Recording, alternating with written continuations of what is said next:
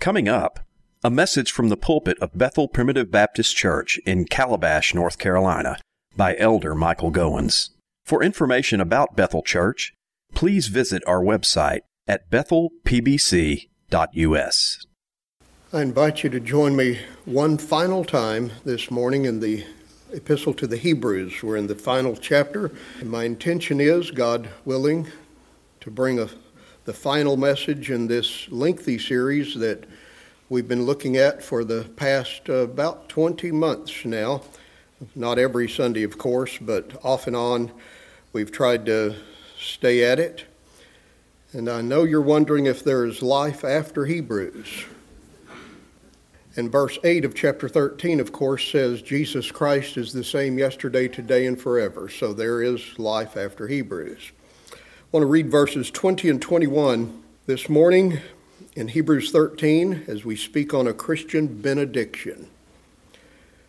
The apostle closes the letter by saying, "Now the God of peace, that brought again from the dead our Lord Jesus, that great shepherd of the sheep, through the blood of the everlasting covenant, make you perfect in every good work to do his will, working in you that which is well-pleasing in his sight, through Jesus Christ, to whom be glory forever and ever. Amen." And then he concludes with what we might call a postscript. Brethren, suffer this word of exhortation. I want you to receive the letter that I've written. He calls it a word of exhortation. That word exhortation means both encouragement and warning. So brethren, suffer it. That is, don't reject it, but allow yourself to think about what I've written, says Paul. For I've written a letter unto you in few words. Know ye that our brother Timothy is set at liberty. That's another evidence that Paul is likely the author of Hebrews, because he mentions Timothy, which he frequently does in his letters. And Timothy was Paul's young son in the faith. He says he's set at liberty, which probably means he's been licensed or given freedom to preach. So Timothy was a young man, but he is a preacher that's up and coming. And Paul says he's been given authority by the church of his membership to go forth and to preach the gospel as the Lord directs him. With whom, if he comes shortly, I will see you. So the apostle says, perhaps I could visit with you. If Timothy comes that way, then I'll travel with him. Then he says, salute all them that have the rule over you and all the saints. So he says, I want you to tell your ministers, those that are your leaders in the church, because they are teaching you the word of God, and all the other believers with whom you come into contact, give them my warmest Christian regards. And then he says, they of Italy salute you. And of course, another evidence that this was likely written by the Apostle Paul, who spent time in Italy, in Rome. So there are so many little hints throughout this letter that Paul is the author. And the postscript after the Christian benediction that we read in your hearing gives more of those hints. As does the form that chapter 13 takes. It's a paranesis, as we've said previously, which is a rhetorical device, a literary form that writers often used in that day when they had finished developing their main thought. They would conclude their comments with a series of terse, staccato imperatives. That is, like he does in chapter 13, let brotherly love continue. Don't forget to entertain strangers. Be content with the things that you have. Don't be covetous. He's just giving them just a series of brief words of counsel. And we see that, don't we, in our daily lives when a loved one leaves, the kids get in the car to drive home after visiting on Thanksgiving holiday, and we say, be careful. Make sure you watch the other guy. Call when you get home. Y'all come back soon. We love you. Don't forget that. I'm praying for you. Just series of quick little terse. That's what we see in Hebrews 13. So this is a series of final exhortations in chapter 13. The apostle has talked about the importance of love. He's talked about the importance of moral purity, contentment, submission to the authority of God's word. I didn't get to this verse last time, but verse 9, he says, be not carried about with strange and divers doctrines. This is a caution against legalism, For it is a good thing that the heart be established with grace, not with meats. He's saying focus on the heart, not on your digestive system. You know, there are some religions that focus exclusively on kosher meals. You're righteous if you eat properly. Now, we ought to eat properly, but that is no indication or determining factor as to whether God is pleased with us. God loves his children that eat Twinkies as much as he does those who eat salads. It may not be as good for you, but the point is that there is no moral standard that is determined by your diet. So he says it's a good thing that the heart be established with grace, not with meats. And what he's saying here is avoid legalism, those who would impose rules and regulations on you that are not necessarily biblical. You say, well, didn't the Jews follow strict dietary laws? Indeed, they did. But the reason was so that they would be different from the other nations around them. God gave them every detail for life in a culture that was under his theocratic rule, and that included their sanitation, that included the way they dealt with disease, that included the way they worshiped, sacrificed, and that included even the things they ate. So God was micromanaging Israel. Can I say it like that? To show us that they were a separate people to him. And that was a type of how God is serious about how he intends to be worshiped and served. And it pointed forward, my friends, that God gave them a pattern for how they should conduct every area of life in the Old Testament that pointed forward to the fact that the God with whom we deal is serious about how we are to engage him. So he tells us to focus on the heart. And then he says in verse 10, we have an altar. Now, I like the way he says that. We, Christians, have an altar. Of course, one of the criticisms the legalists were making against these Jews who had converted to Christianity, called the Hebrews, was that you people are outsiders. We are the ones who have the altar. We have the temple. We have the sacrificial system. We have the priests. You don't have any of that. And constantly through this letter, the apostle has used that word have. We have a great high priest. Yes, we do. We have a priest. You say, where is he, Brother Mike? He's at the right hand of God. He's not in the confessional or at an altar. You say, well, you don't even have an altar. Yes, we do. His name is the Lord Jesus Christ. It is by him that we make sacrifices to God. We do have an altar. What he's saying is the legalists criticize you as being outsiders, and notice he says the Lord Jesus Christ himself was an outsider. Verses 11 and 12, for the bodies of those beasts whose blood is brought into the sanctuary by the high priest for sin are burned without or outside the camp. So those animal sacrifices, he says, they were slain and dressed and burned. Their carcasses were disposed of outside the camp. That is, they were not to be brought inside. That was unclean, so they were burned outside the camp. And he says, Jesus also, that he might sanctify the people with his own blood, suffered without or outside the gate. Jesus died not in the city limits of Jerusalem, but Jesus died on the town garbage heap, the city dump, Golgotha, the place of a skull where they dumped their trash. That's where they conducted crucifixions. And Jesus died as an outsider. And he's saying, let us go unto him without the camp, bearing his reproach. So as Christians, let's not be ashamed to identify with the stigma of the cross. Jesus was not allowed to be a part of any reindeer games. He was seen as an outcast, and he says, if you're going to be a Christian, you have to be willing to be identified with him, even though the rest of the world says that you're an outsider, you don't have the privileges that we do. He says, be willing to bear that criticism in order to be identified with Jesus.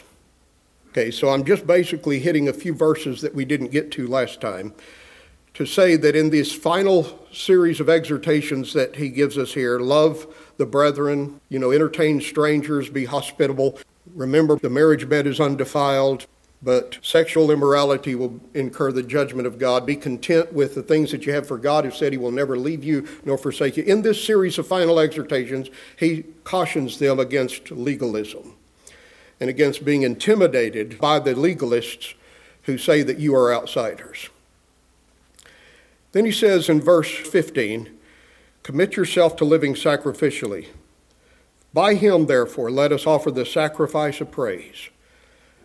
And I think it's interesting, and I preached a sermon, I think, on this years ago here, on the three sacrifices in Hebrews 13. You see the sacrifice of Jesus in verse 12.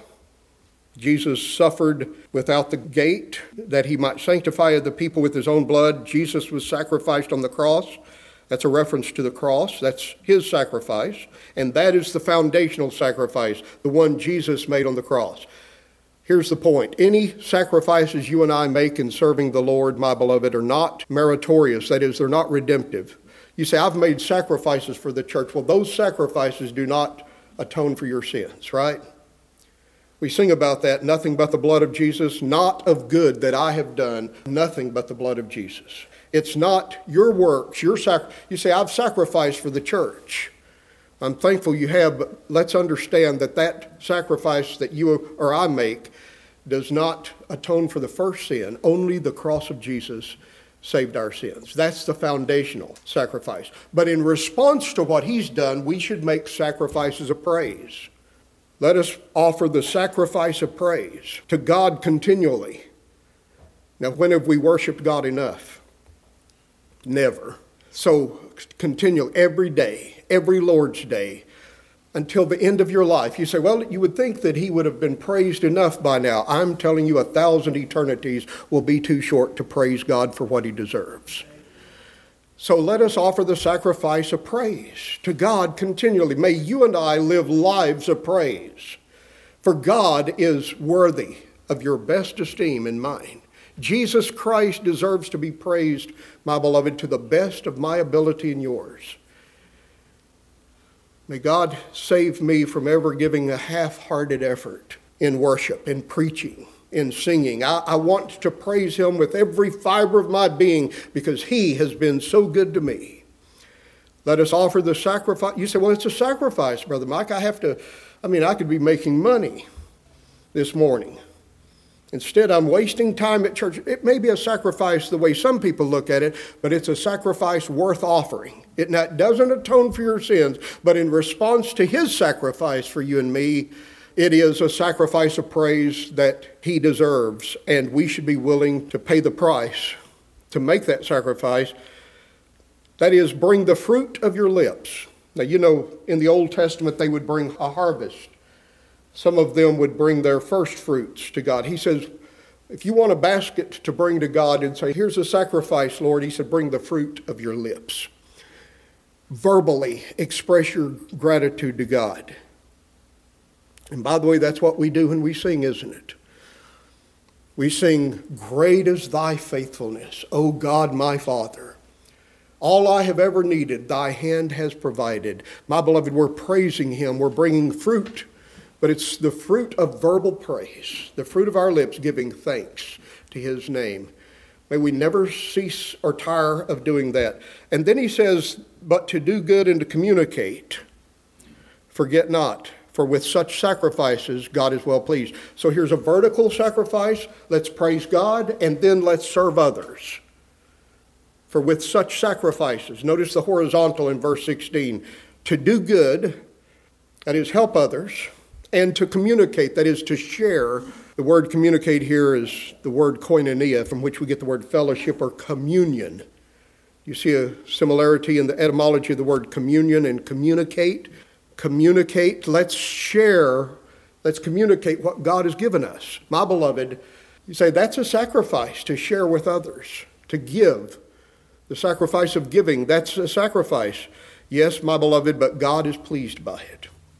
Giving, though it's a horizontal thing, that we're helping those in need and we're spreading the gospel and helping the church function, that is even an act of worship, rising like sweet incense before God, according to Philippians 4:18.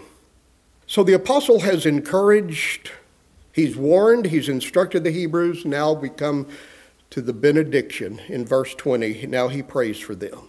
Now what is a benediction? It's a closing prayer. Sometimes I will ask Brother so-and-so to close in prayer, or I will word it like this. I will say, will you say the benediction? Will you pronounce the parting blessing? That's what a benediction is, a parting blessing. Now, under the old law, the priests would pronounce a benediction on the people. They would often raise their hands like so, and they would say, "The Lord bless thee and keep thee. The Lord make his face shine upon thee. The Lord be gracious unto thee and give thee peace." And the people would depart.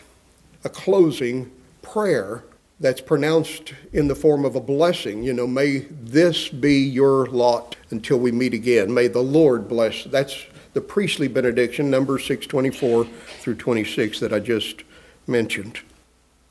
You say, well, we don't have any benedictions in the New Testament. Oh, but we do. Read the benedictions in the New Testament like Paul's. May the love of God and the grace of our Lord Jesus Christ and the communion of the Holy Ghost be with you all. Amen. Notice the whole Trinity. The love of God, the grace of the Lord Jesus Christ, and the communion of the Holy Ghost be with you all. Now, usually when we pronounce a benediction, I don't raise my hands over the congregation and say some blessing as a final word of encouragement. It wouldn't be inappropriate to do that, but we ask somebody to offer a prayer. Lord, would you accept our thanks for the privilege of worship today and be with us as we leave this place and keep us until we come together again. That's a benediction. Here's the Christian benediction that the apostle uses to close the letter to the Hebrews. Now the God of peace, that brought again from the dead our Lord Jesus, that great shepherd of the sheep, through the blood of the everlasting covenant, may this God make you perfect in every good work to do his will, working in you that which is well-pleasing in his sight, through Jesus Christ, to whom be glory forever and ever. Amen.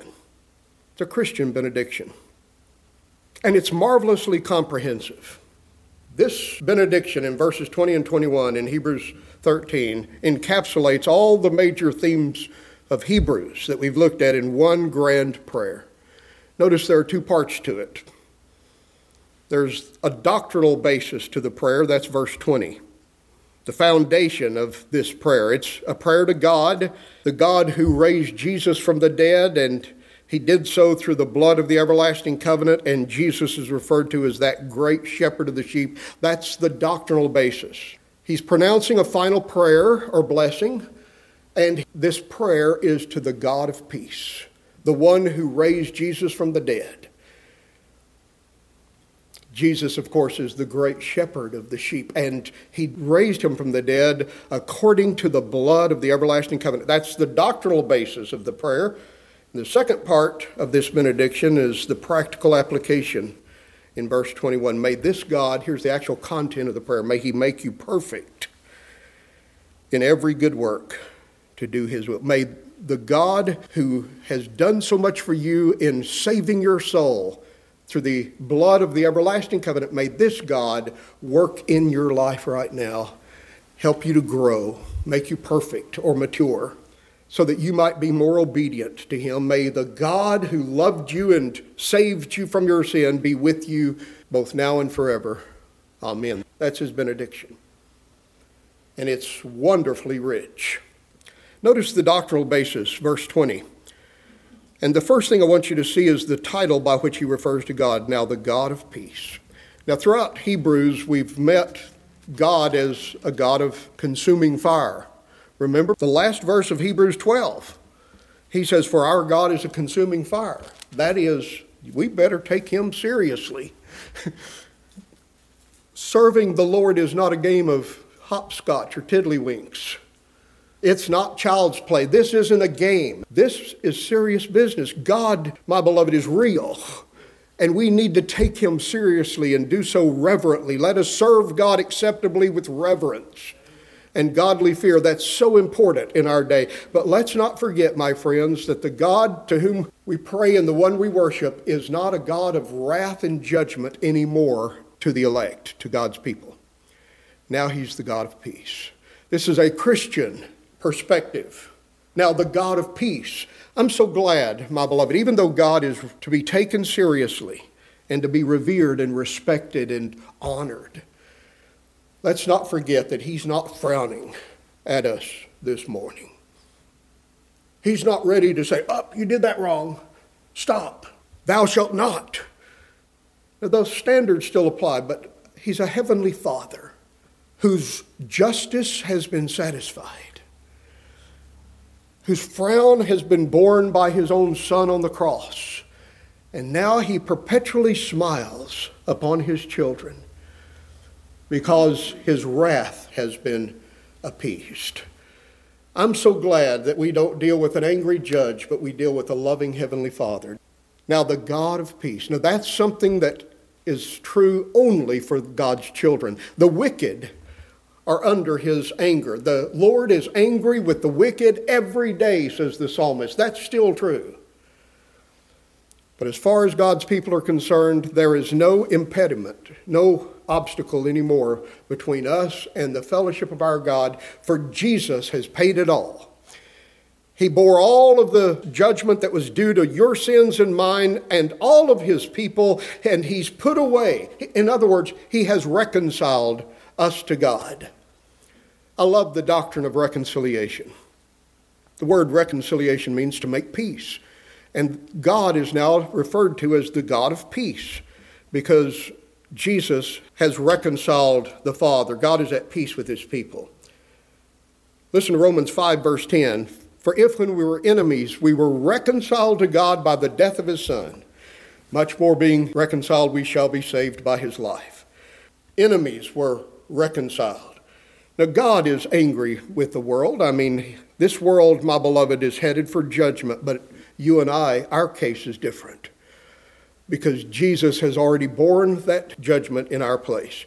2 Corinthians 5:18 says, God was in Christ reconciling the world unto himself, not imputing their trespasses unto them, and has committed unto us the word of reconciliation. You know what the gospel is? It's the gospel of peace. It's the word of reconciliation. It's the message that God is no longer angry with his own, but his, again, law has been upheld and his judgment has been meted out and satisfied. And now, my beloved, there's nothing left except no condemnation. There is therefore now no condemnation to them that are in Christ Jesus. Who shall lay anything to the charge of God's elect, says Paul in Romans 8:33. It is God that justifieth. Now, I don't know about you, but that's the heart of the gospel. That's good news to me. God is at peace. He's been reconciled. In Colossians 1:20 it says, and having made peace through the blood of his cross, by him, by Jesus Christ, to reconcile all things to himself, whether they be things in heaven or things in earth. Jesus Christ, my beloved, has reconciled the whole family of God through his blood and his death upon the cross. And we know that the world still has very little peace, don't we? Is there much peace in this world in which you and I live? There is animosity and conflict and strife on every hand. But as far as our relationship with God is concerned, my beloved, there's togetherness, there's unity. And one day he will bring in one, as Ephesians 1:10 says, in his times he will gather together in one all things in Christ. This world will never achieve unification, unity, oneness, togetherness, apart from the Lord Jesus Christ. Now, there may come a time when men try to enforce unity or compliance. A one world government says everybody better comply or you will pay the cost. But I'm telling you, my friends, there will be no real peace until the Prince of Peace, who made peace on the cross, comes back and puts down every foe and brings every racial conflict and every political disagreement, and all of that fades away in the oneness that we have in him. God is a God of peace. And the goal of redemptive history is to bring unity and peace and to manifest that. So I love this title for God. It's a title Paul uses frequently. For instance, Romans 15:33, he closes the Roman epistle by saying, now the God of peace be with you all. Amen. Romans 16:20, he says, the God of peace will bruise Satan under your feet very shortly. He calls him the God of peace. Philippians 4:9, he uses the title again. 1 Thessalonians 5:23, Paul uses it again. Now the very God of peace sanctify you wholly. And I pray, God, your whole spirit and soul and body be preserved blameless unto the coming of our Lord Jesus Christ.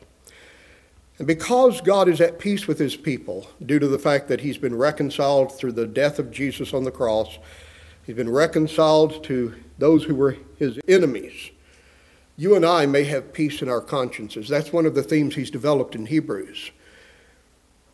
We have objective peace, that's a fact, because of what Christ did at the cross. God is not angry with us anymore, but we need to feel that and be assured of that in our hearts and minds, don't we? In our own consciences. And when the gospel is preached, my beloved, you and I may say, oh, is it true? I believe it. And find the peace that passes all understanding in our hearts and minds. And you need that if you're going to live in this world. Because as I drive down Highway 17 or through Myrtle Beach traffic or whatever, I don't feel much peace. How about you?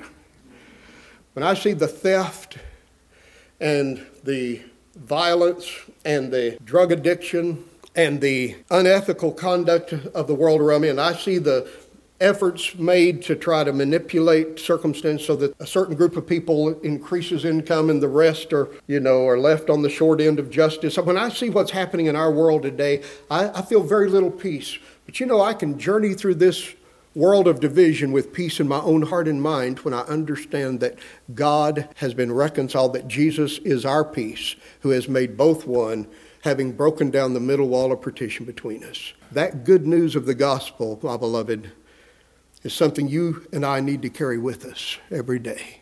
Now the God of peace. Don't you love that title? God is called the God of hope. Romans 15:13. Now the God of hope. I love that title. As long as God's on the throne, there's no such thing as a hopeless situation. He's the God of hope. He's called the God of all comfort in 2 Corinthians 1:3. Here he's called the God of peace. And of course, the undertone here, the idea is what he's been developing in Hebrews, that Jesus has made the sacrifice that the law pointed to. The law prefigured it for 1,500 years. Every animal that was slain looked forward to that day when the Lamb of God would come and actually pay the price. And he's done that. That's what Hebrews tells us, that Jesus Christ has once for all suffered for sins, the just for the unjust.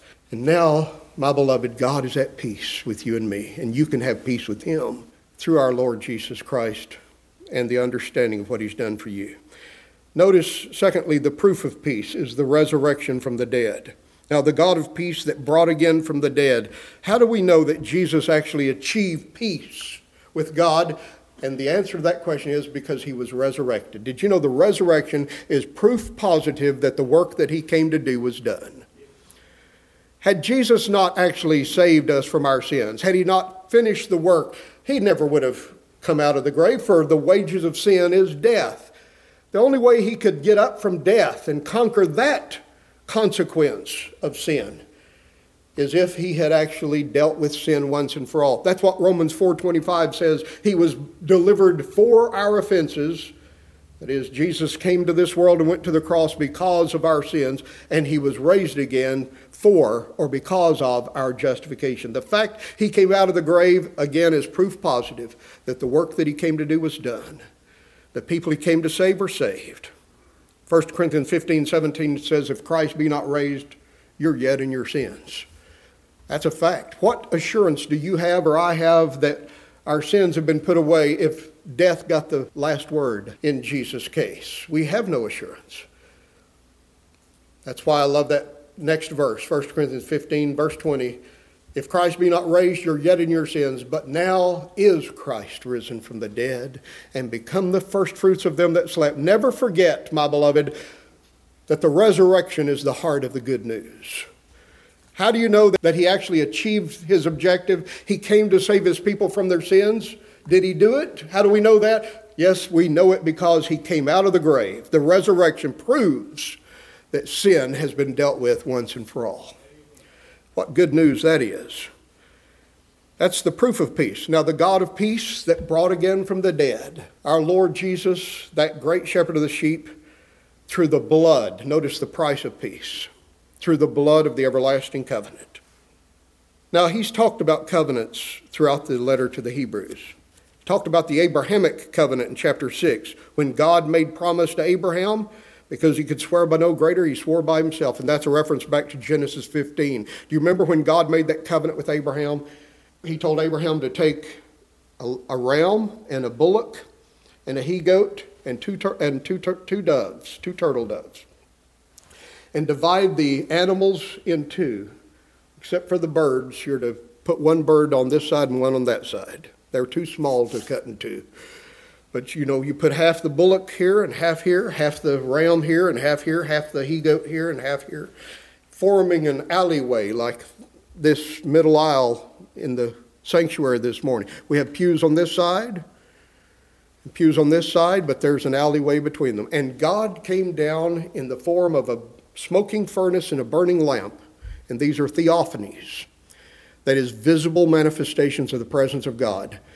God came down in the form of smoke and fire, and he passed between those pieces. Now, what is the symbolism of that ceremony in Genesis 15, which is referenced in Hebrews 6? What does the symbolism of God walking through these slain animals, walking down the middle aisle between these pieces of dead animals, what does that tell us?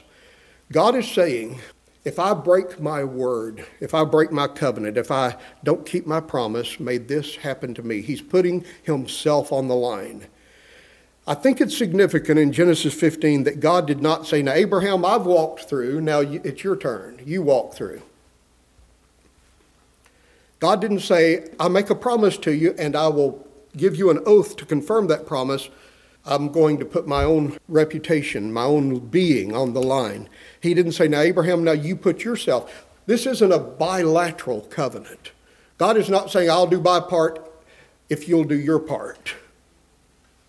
God is saying, whether you do your part or not, I'm going to keep my promise. It's a unilateral, one-sided covenant. My beloved, did you know that's what the covenant of grace, the everlasting covenant is? It's one-sided. Now, when Sister Lori and I were married, Brother Sam Bryant officiated our wedding ceremony. He didn't say, Brother Mike, you answer for yourself and for Lori.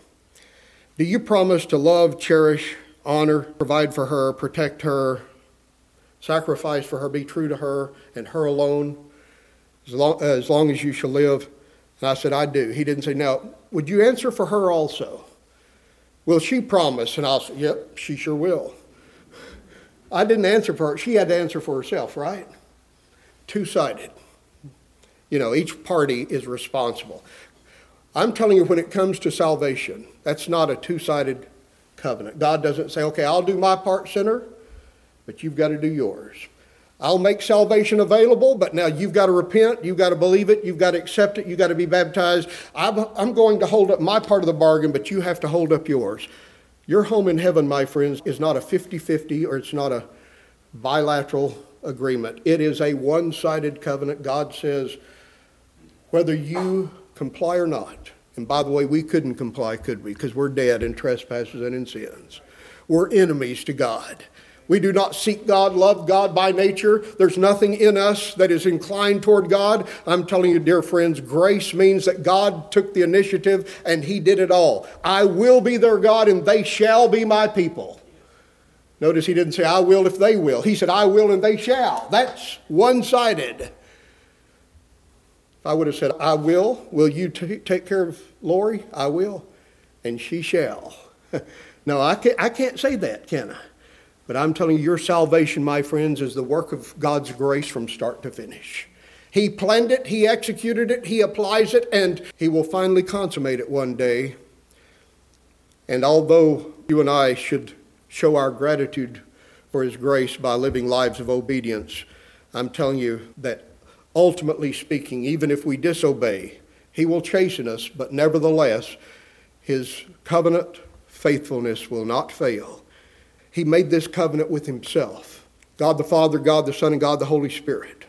The Trinity. When God could swear by no greater, usually when we take an oath, I make an official promise, maybe in a court of law or in a marriage covenant, we swear by the greater, don't we? I say, I swear to tell the truth, the whole truth, and nothing but the truth. So help me God. I'm saying if If I break my word, I'm in the hands of God. May he deal with me. But you know, God can't swear by a greater. Because he could swear by no greater, he swore by himself.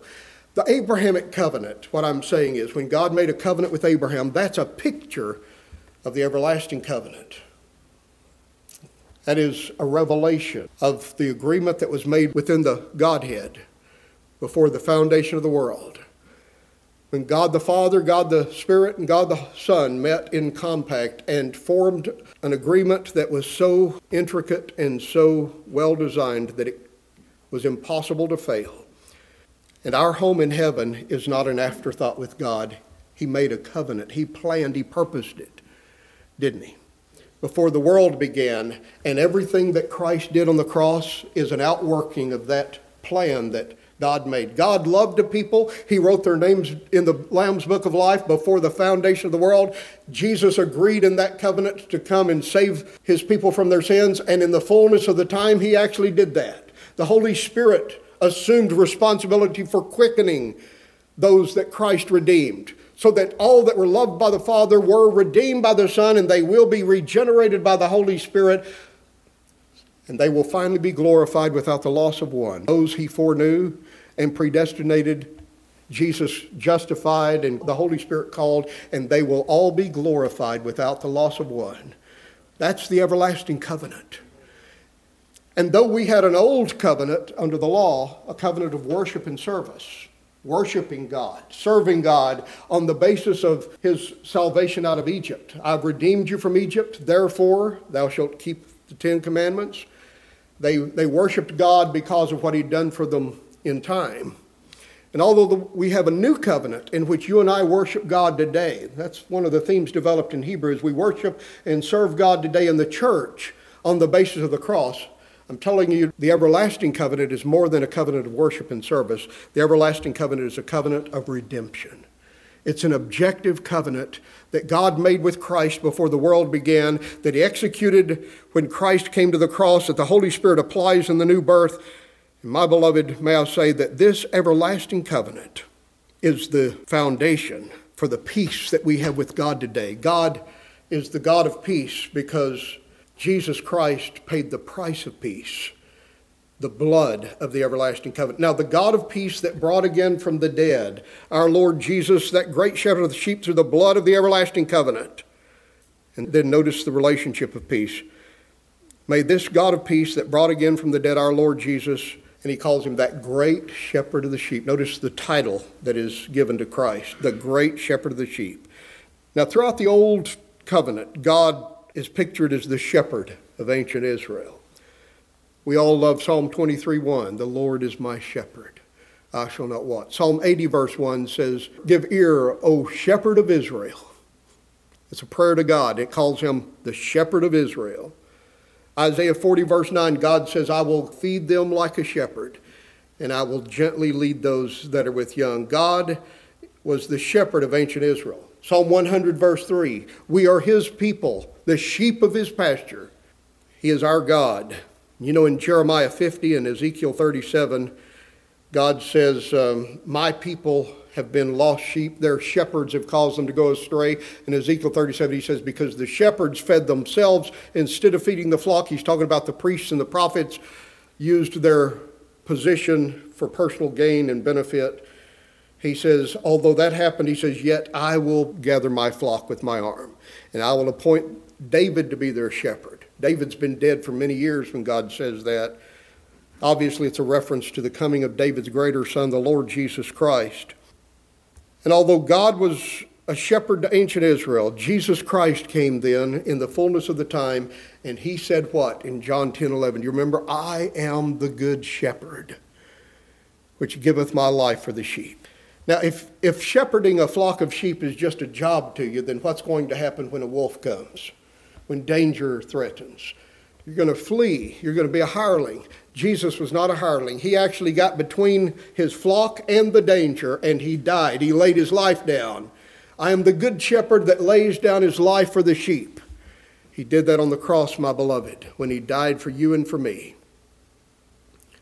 And now he's called the great shepherd, who was brought again from the dead. As the good shepherd, he laid his life down indefinite atonement for the sheep, for those that were given him by the Father in the everlasting covenant. Now, as the great shepherd, he lives to care for those sheep providentially. I'm telling you, the one who died for you is taking care of you right now. The good shepherd is the great shepherd. That's the doctrinal basis of this prayer. Notice the practical application of it. May this God, who's done all of this for you, he planned to do it in the everlasting covenant. He came and executed it at the cross through the shedding of his blood. He's been resurrected from the dead as proof that the work was finished, and he now lives as the great shepherd to take care of his flock, watching over them in their lives right now. This is the wonderful God to whom we pray and the one in whom we trust.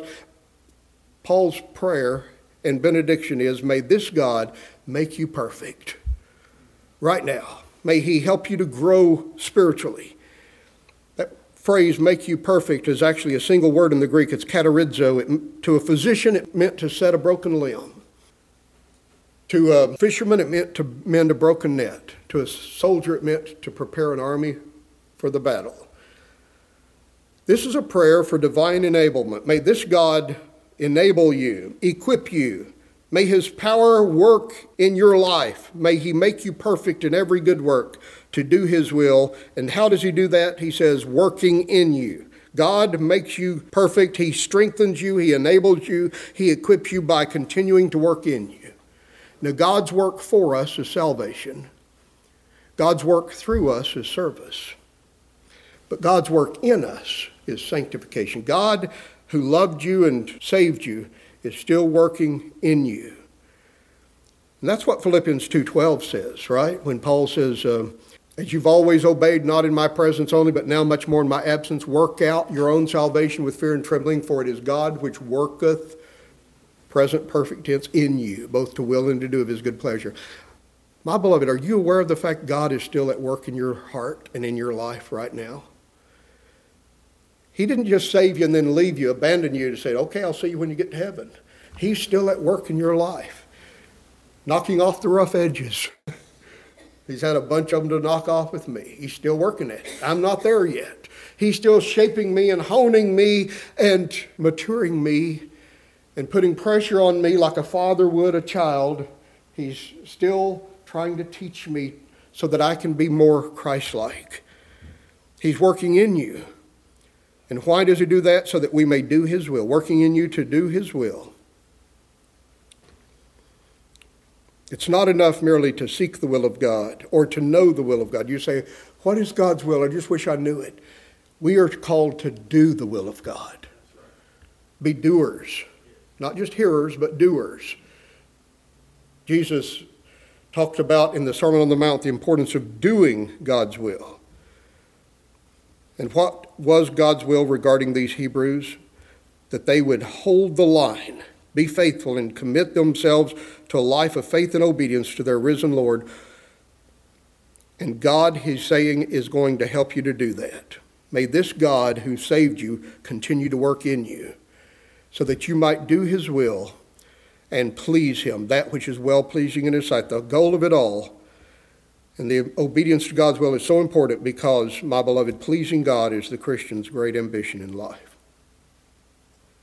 Therefore, since God is still at work in our lives, and he's already done so much for us, let's not be worried if we're outsiders so far as this world is concerned. Let us go unto him, says verse 13, without the camp. Let's go join forces with Jesus. Let's identify ourselves with the stigma of the persecuted Christ, bearing his reproach. For here we have no continuing city, but we seek one that's to come. I don't know a better way to end this book than to end it with verse 25. Grace be with you all. Amen. Grace. That's a good note to end on, isn't it? Have we learned everything there is to learn about the book of Hebrews? Hardly. We've just barely scratched the surface. The more I preached on it, the more, sort of like those old candies I used to buy when I was a kid, you know, the more you ate it, the more it grew inside your mouth, and you thought, this is bigger than I thought. This book, my beloved, is bigger than I hope you have a better grasp of it, though. and can see the flow of thought. It's a great book. It's a sublime epistle.